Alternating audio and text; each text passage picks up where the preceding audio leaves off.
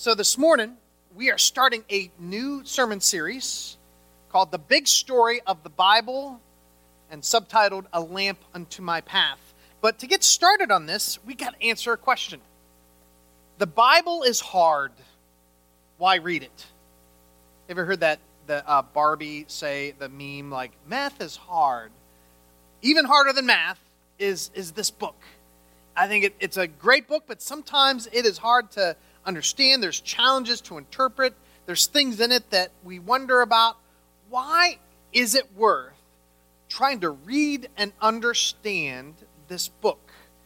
This question kind of hit me a few years back when I had a workout partner, a friend of mine, church guy, and I was a lousy workout partner. He was like training for a triathlon. So him and I would go cycling, and like he would just, I pedaled as fast as I could, and he just zoomed up hills like it was nothing. But anyways, he hung out with me anyways and had mercy upon me.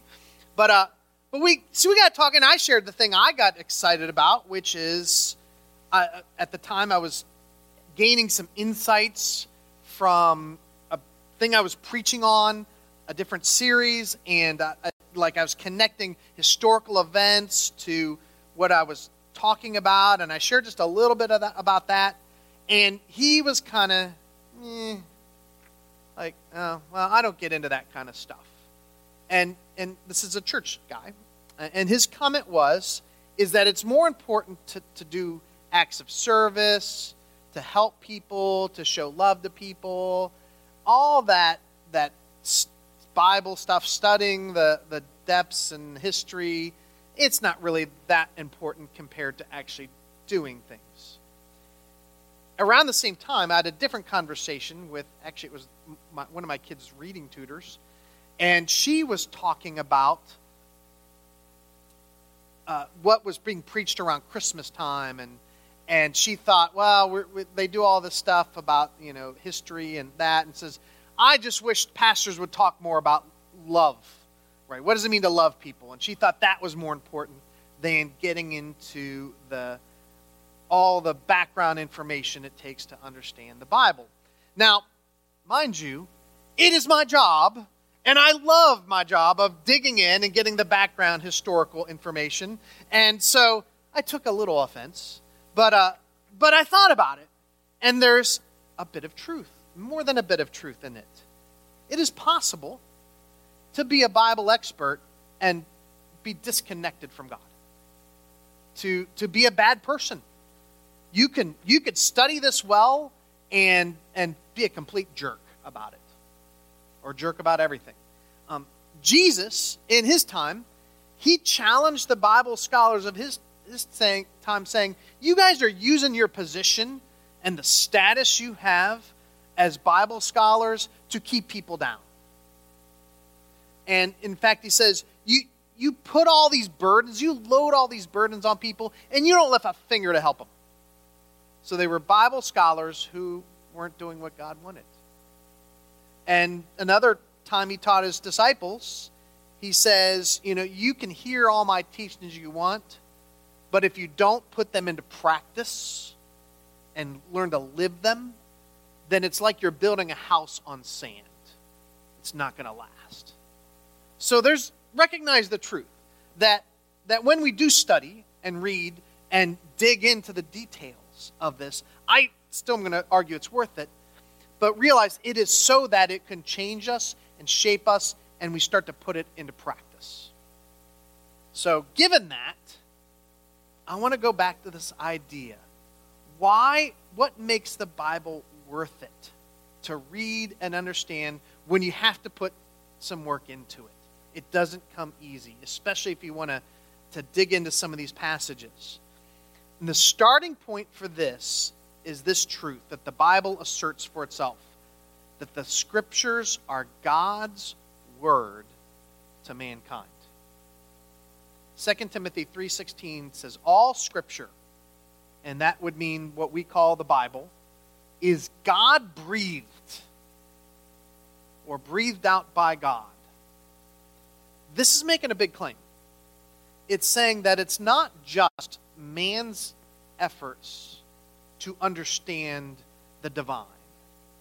Some might say, well, everyone has all their holy books, and all cultures try to understand, why do the stars move, and maybe those are gods up there, and everyone has their thing, and who's to say who's right, because we're all just people are trying to figure out these things that we can't see or understand because of our limited, finite minds. And so they would say that any scripture, of whether it's the Bible or other holy books, are just man's attempt to look up and figure out God. What 2 Timothy 3:16 says, no, for this book, it's different. It is God coming down. It is God making the effort to bring his information down to us so that we can see and understand. God wants to speak to us. And Hebrews chapter 1 talks about this. It says, long ago at many times and in many ways, God spoke to our forefathers through the prophets. Right? God spoke into the lives of certain people, and it got written down. And then it goes further. God so much wanted to speak to us. It says he went beyond the prophets. It says in these last days he's spoken to us by his Son. So we have the Bible is God's attempt to communicate. It's an intentional communication by God to speak to and with people. Now think about it. If there is a God, if God is good, he's not just some force like, the Star Wars force, or if he's not some disinterested scientist God who just wants to, make a bunch of people and see how long it takes for us to kill each other. Like, if God actually cares about us, does it not make sense that God himself would reach out and try to bridge the gap and communicate with the people he made? The Bible talks about God being a shepherd who actually cares about the sheep. And if he is such a shepherd, would he not find some way to talk to us? Now, we can imagine a lot of ways he might talk to us. I was thinking about this. I guess if he wanted to get a message that all humankind could eventually receive, I guess could he not have used his finger laser, whatever, and wrote it on the mountain face, wrote, the things he wants us to know. And, I think of Stone Mountain down in Georgia. They kind of have those Confederacy pictures. What if God just wiped that clean and used, instead he wrote the words, the message. But then, and he could do that all over the world. Wherever there's a mountain, he could write that message. But what if you live in Kansas? We drove through Kansas. There's no mountains. Lots of windmills, but no mountains, So he could have done it that way, or maybe he could have lowered golden discs, down from heaven with his instructions for us. There's some religions that kind of think that happened, something like that, right? But God chose a different way, a curious way, when you think about to get the Bible written. He chose to involve people in the communication process. It wasn't just this almost magical thing coming down. He connected with people and involved them in writing it out, and got involved in their lives and the story that would be recorded. That's what 2 Peter 1 says for us. For prophecy never had its origin in the human will, but prophets, though human, spoke from God as they were carried along by the Holy Spirit. So the Holy Spirit was working through these men, and sometimes women, in communicating the Scriptures to us.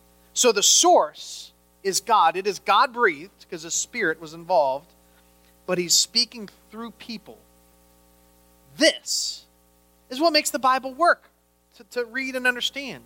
You sometimes have to dig in and understand the situation that they were facing, that the prophets were specifically speaking to. Sometimes you got to understand things about ancient cultures that are way different than the way we operate. I was listening to a podcast about how the Bible is interpreted in different places around the world. And the ladies from Nigeria, and she said, there are things in the Bible that we resonate with as an agricultural community that you in America don't quite get. God gave things that it takes some work to understand and get our heads around. But when you do that, and when you understand the context, and you understand what it's about, then God can speak to you through it. I heard another thing this week, that this is thinking about how God got this to all peoples of the world. This is the most printed book in the world. More Bibles are printed than anything else. And it is the most translated book. They're working for every language there is, and they're going to get there in our lifetime, quite possibly. But why believe it's the Word of... it claims it's the Word of God for itself. How can we believe that? Well, I want to tell you my story. Because I did not start out by believing this is the Word of God. Some people grow up in church and they are taught, and this is great, they're taught from an early age the Scriptures and that the Bible is the Word of God. And because they read the Bible, they learn about Jesus, and that leads them to put their faith in Christ. I came the opposite direction. We went to church a little bit, I had some involvement in church, but by my teenage years, I kind of wanted nothing to do with it. I was sort of skeptical of that stuff. But I ended up in a place where I heard the story of Jesus, the message about Christ and what he did and how he died for me, and God got a hold of my heart. I've told that story a few times before. And so when I became a follower of Christ, a new Christian, I believed the parts of the Bible about Jesus. Thought, well, yeah, I'm all in for Jesus. I've trusted my life to him. But I wasn't sure about the rest. Did I have to believe the whole thing? So I was new to it, and my leaders encouraged me to read, study, and understand, and to make a daily habit of reading the Bible. And then when I had questions, to bring it to them or to bring it to others and seek answers. And here's the thing.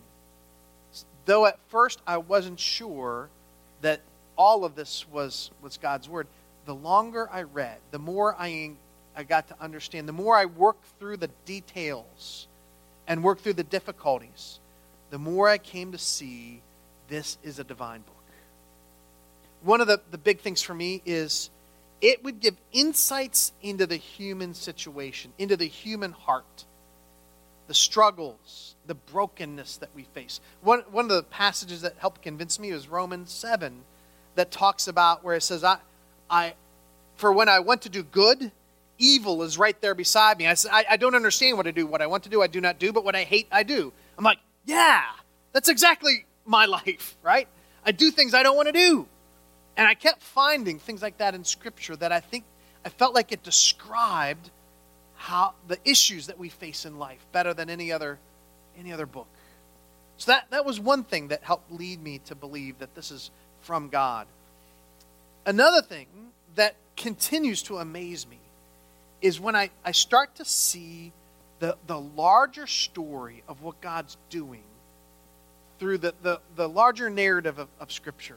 When I start to see that there's these disconnected books. There's like 66 books in the Bible, I think.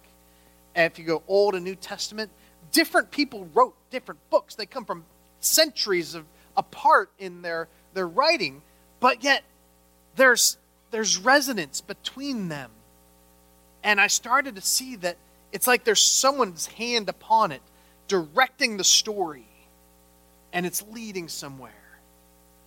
That's one of the things that helped convince me that this is God's Word. It brings a message about how would God save people, save his wayward people that keep going their own direction. How would God bring salvation to them? There's a group called the Bible Project. I would encourage you to check out their website. They have a theme. It's helping people experience the Bible as a unified story that leads to Jesus. I think that's right. When we start to see even centuries before Christ, the things that are leading to the ultimate fulfillment through Jesus. So those are some of the things that as I read it, I became more and more convinced. To now, I would assert, as we believe here, that this is God's infallible, holy word. That it is reliable for making decisions in life. That it is authoritative. It's what we turn to know what we should believe and what we should do. And ultimately, I believe that this is God's intentional communication.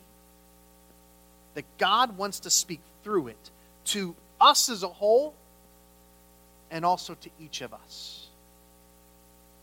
That God wants to speak to you through it. If God took the effort to speak to you, would you want to listen?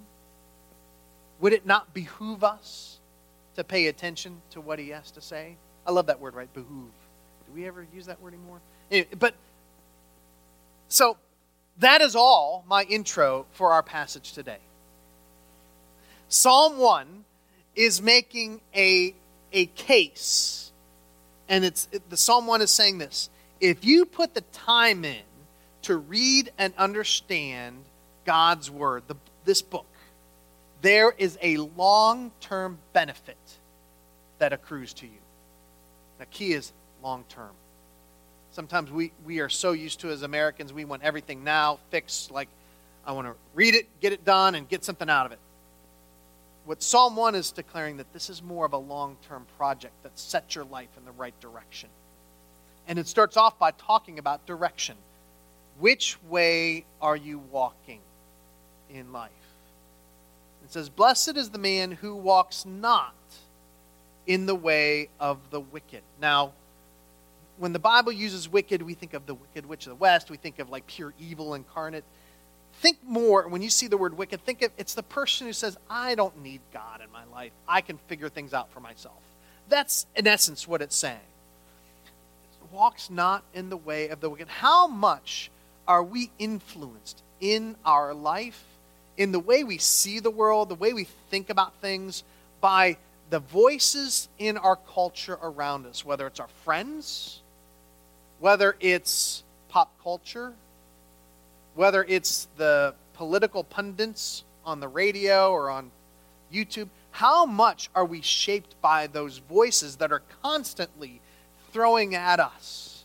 Blessed is the man who walks not in the way of the wicked. And we can start walking. Maybe we're walking in the right direction at first, but we start walking with this other influence, and it starts to shape which direction we're going. And then as the conversation goes on, we go from walking to standing and talking more in depth. Who does not stand in the way of sinners. So we start to stand, and now we're getting drawn in even further. It's having more of an impact. And then what happens when the conversation goes deeper and the influence is at its peak? You sit down together. Who sits not in with the mockers and the scoffers, in the seat of the scoffers. By the end, it shows that person joining, right? You're joining in mocking and scoffing at all the people. In other words, your voice is added now to these negative influences. So what shapes your life? What do you allow to shape your life? And here's the thing. Does hearing the message 1 hour a week on Sunday, maybe an hour and 15 minutes, is that enough to counter the bombardment of all the other messages we get throughout our week? Do we not need to touch in ourselves and continue to take that message in so that the only voices we're not hearing are the wicked and the scoffers? Verse 2. But his delight is in the law of the Lord, and on his law he meditates day and night. So note, a cursory quick reading won't do. It talks about meditating day and night. Like that you really want to soak your head in God's messages, in God's word. I'll tell you, I have my reading time. I also I listen to like some sermon podcasts or other things. We have more access now, more ways to hear God's word. You could actually just listen to it through an app or whatever than anyone else. And so we have a way to counter those other messages. But we need to take time to get our minds beyond, who's going to win the next Bachelor or the next America's Got Talent, right? The things that we get caught up in this world, or is today something important start? What happens at Sunday at 1 o'clock? Is it the first Sunday? Yeah, right. Well, you could have your Bible next to you as you watch, day and night, as long as you get back to it. But the point being is it talks about meditating and getting in this, and I even sense a delight. I know for me, when I see truths, especially when you see a truth in one part of the Bible, and then you see this something similar said a different way in another, I get excited. Like there's part of me, I love that, and that sense of delight. I think that comes. It doesn't come at first. It comes when you learn to enjoy taking in God's word and reading it and being a part of it. Moving on. So what's the long-term effect? What is someone like who does that? He is like a tree planted by streams of water. Note, it does not say he is like a flower that springs up in a few days. Think how long it takes to grow a tree. This is about long-term, building up over time. But when it happens, when that tree grows and it soaks in the water, it then yields its fruit in season and its leaf does not wither.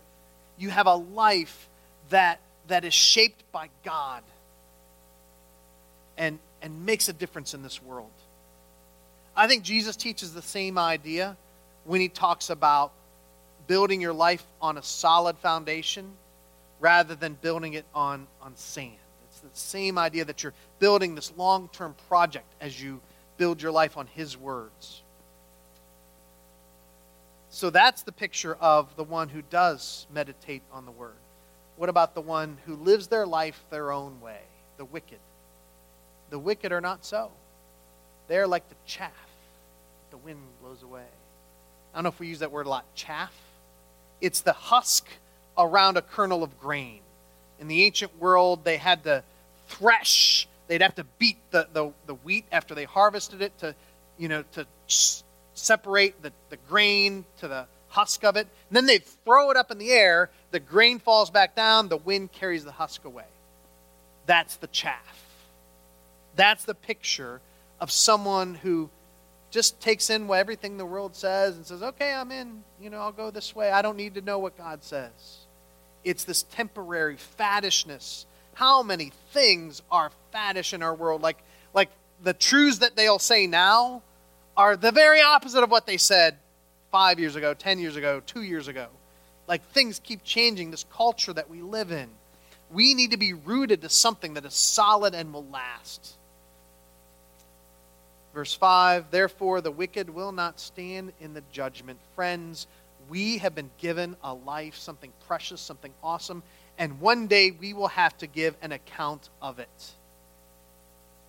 We will have to stand before our God and say, what did we do with what he gave us? This book can help us be ready for that day. Not that any of us are righteousness on our own. That's why we need the grace of Jesus Christ. But we need the Word of God so that we can stand on that day. We can be a part of the assembly or the congregation of the righteous ones who will be with God forever. Because the Lord knows the way of the righteous, but the way of the wicked will not last. I have a friend who's not a believer that I follow on Facebook sometimes. And she posted a poem. And it caught my attention. And the name of the poem is The Cosmic Dancer. And so the repeated line is, you don't have to believe in God. And I put a portion of it up on the screen. Let me read this portion, but let me tell you the idea so you know what you're looking for.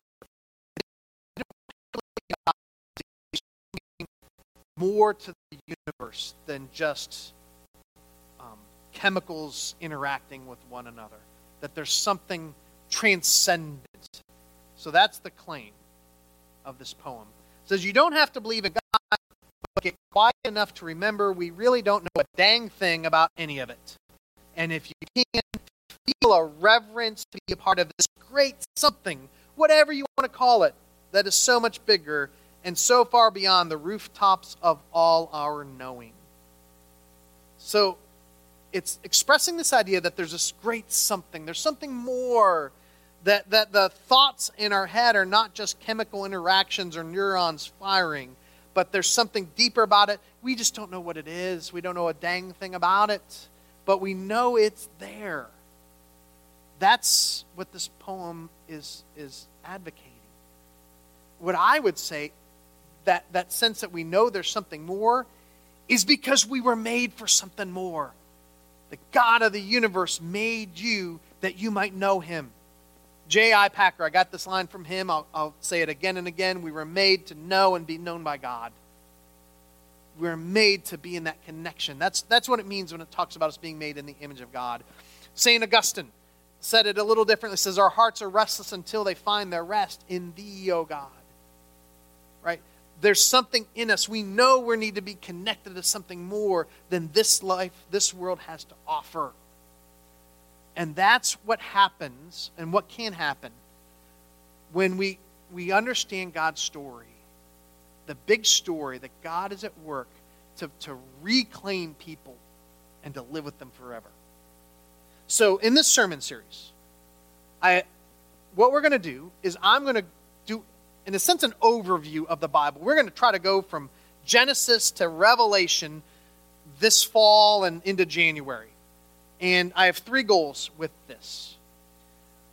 One is that we often know a lot of isolated stories in the Bible. I want you to see the big picture of what God is doing in this. So 3 goals.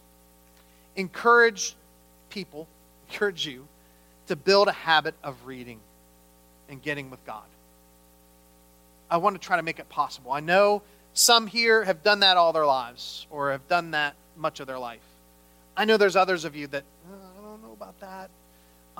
You're already thinking, I want to encourage you to give it a shot of reading the Bible on a regular basis and start to sink into it. The second goal is to help you understand the different genres of the Bible. This is an amazing book. It's not just one type of literature. Another thing that helps convince me it's the Word of God, there is poetry in here. There are these one-sentence proverbs that are fascinating. Much of it is story, but there's different kinds of stories. There's history. There's a romance thing in this book. That's the one I may never preach on. Song of Songs, I don't get that one. But my wife might say I never get romance anyways. But I shouldn't have gone there. Anyways, but I mean, there's lots of kinds of interesting stuff. I want to help you get at least a handle on that. I can introduce the idea of some of the ways God has chosen to spoke. And then the third thing, and this is the big thing, help all of us see the big story, the larger story of Scripture that is woven throughout the Bible. I think when you could see, we have a lot of these isolated stories and we can get lost in Jacob and King David and all this stuff. When you could see how it's all fitting together, that to me makes a difference. And I think that helps a lot. So that's what we're going to do for the next several weeks, even through Christmas and past Christmas. Got all that factored in. We want to add a little to it. We want to encourage you to go more than just Sunday morning. So there's this thing called the Essential 100. It is 100 different passages, that 50 from the Old Testament, 50 from the New, that will help you get a sense of Scripture. You know, it's a little intimidating to try to read the whole thing. But over these next 5 months, I want to challenge you to try to read maybe 5 times a week, 4 or 5 times a week. That'll kind of be the pace. If you can't keep up with that, that's okay. We'll give you time to catch up later. But you can get one of these reading plans. There are some up here at the front. There's also some at the information desk. That's off to the right. So go to where Cindy is, and she'll catch you at the end, and then go to the right where the information desk is. These are $1. So $1, all it is, what verse is in a check mark. If you want to get the book, that could be ordered online where you could get it all in one little booklet so you don't have to have your Bible separate. It just could be all in one. They actually have, I looked this up yesterday, they have the audio version. If you want to do this on your commute to work, it's $5. You could download all 100 scriptures, put it on your phone or whatever, and listen to it on the way to work. That could be how you can engage with this. Now, I know some of you are thinking, can I just watch the movie? Yes. Yes, you can. We are going to have one of our Sunday school classes starting next week. We're going to go through the Bible miniseries. It was put out a few years ago, and it has some good stuff in it. And so we'll kind of watch a bit and talk about it. And so Bruce is heading that up, but I'll kind of jump in there too at times, Bruce and Perline. So that's all going on. We want to make this possible for you, especially if you've never tried something like this before. I want to tell you can do it, and I want to tell you it's worth doing it. When you think about it, what can we get out of this? If God is our maker, we can get wisdom. Wisdom about the world, wisdom for life. If God is our shepherd, we can get guidance for how we live it, with the steps we take in life. If God is our rock and our refuge, then as we engage this, we become rooted. We become rooted in something deeper, something lasting. If God is our Father, we can gain closeness by spending time in His Word, reading it together, and seeking Him in the morning. Sometime today, if you get a chance, talk to some people and ask a couple of these questions. Just share with one person, maybe your spouse or family member. What role has the Bible played in your life? Right? Has it been something you've read, or would this be completely new if you tried this? Are there times you've struggled with it? Have you ever read it and said, I don't understand this, I don't know if I want to keep doing this? Or have there been times when you've found that sense of delight as you've had God speak to you in some way through it? What has been your experience of the Bible? And what benefit would you like to see? If you did take this on and start to read it regularly, what benefit might you anticipate? Like, what do you think you'd get out of it? Or what would you hope you'd get out of it if you started to take this on in your life? Let me pray. Father, we thank you that you speak through your word, that you're not keeping your distance from us, but that says that when we seek you with all our heart, we will find you. And so, Father, help us to learn how to seek you through your word. Help us to learn how to deal with the tough questions and how to interpret things and get a handle on this, that we might know you better. And we thank you for your Son who will be with us in this journey. It's in his name we pray. Amen.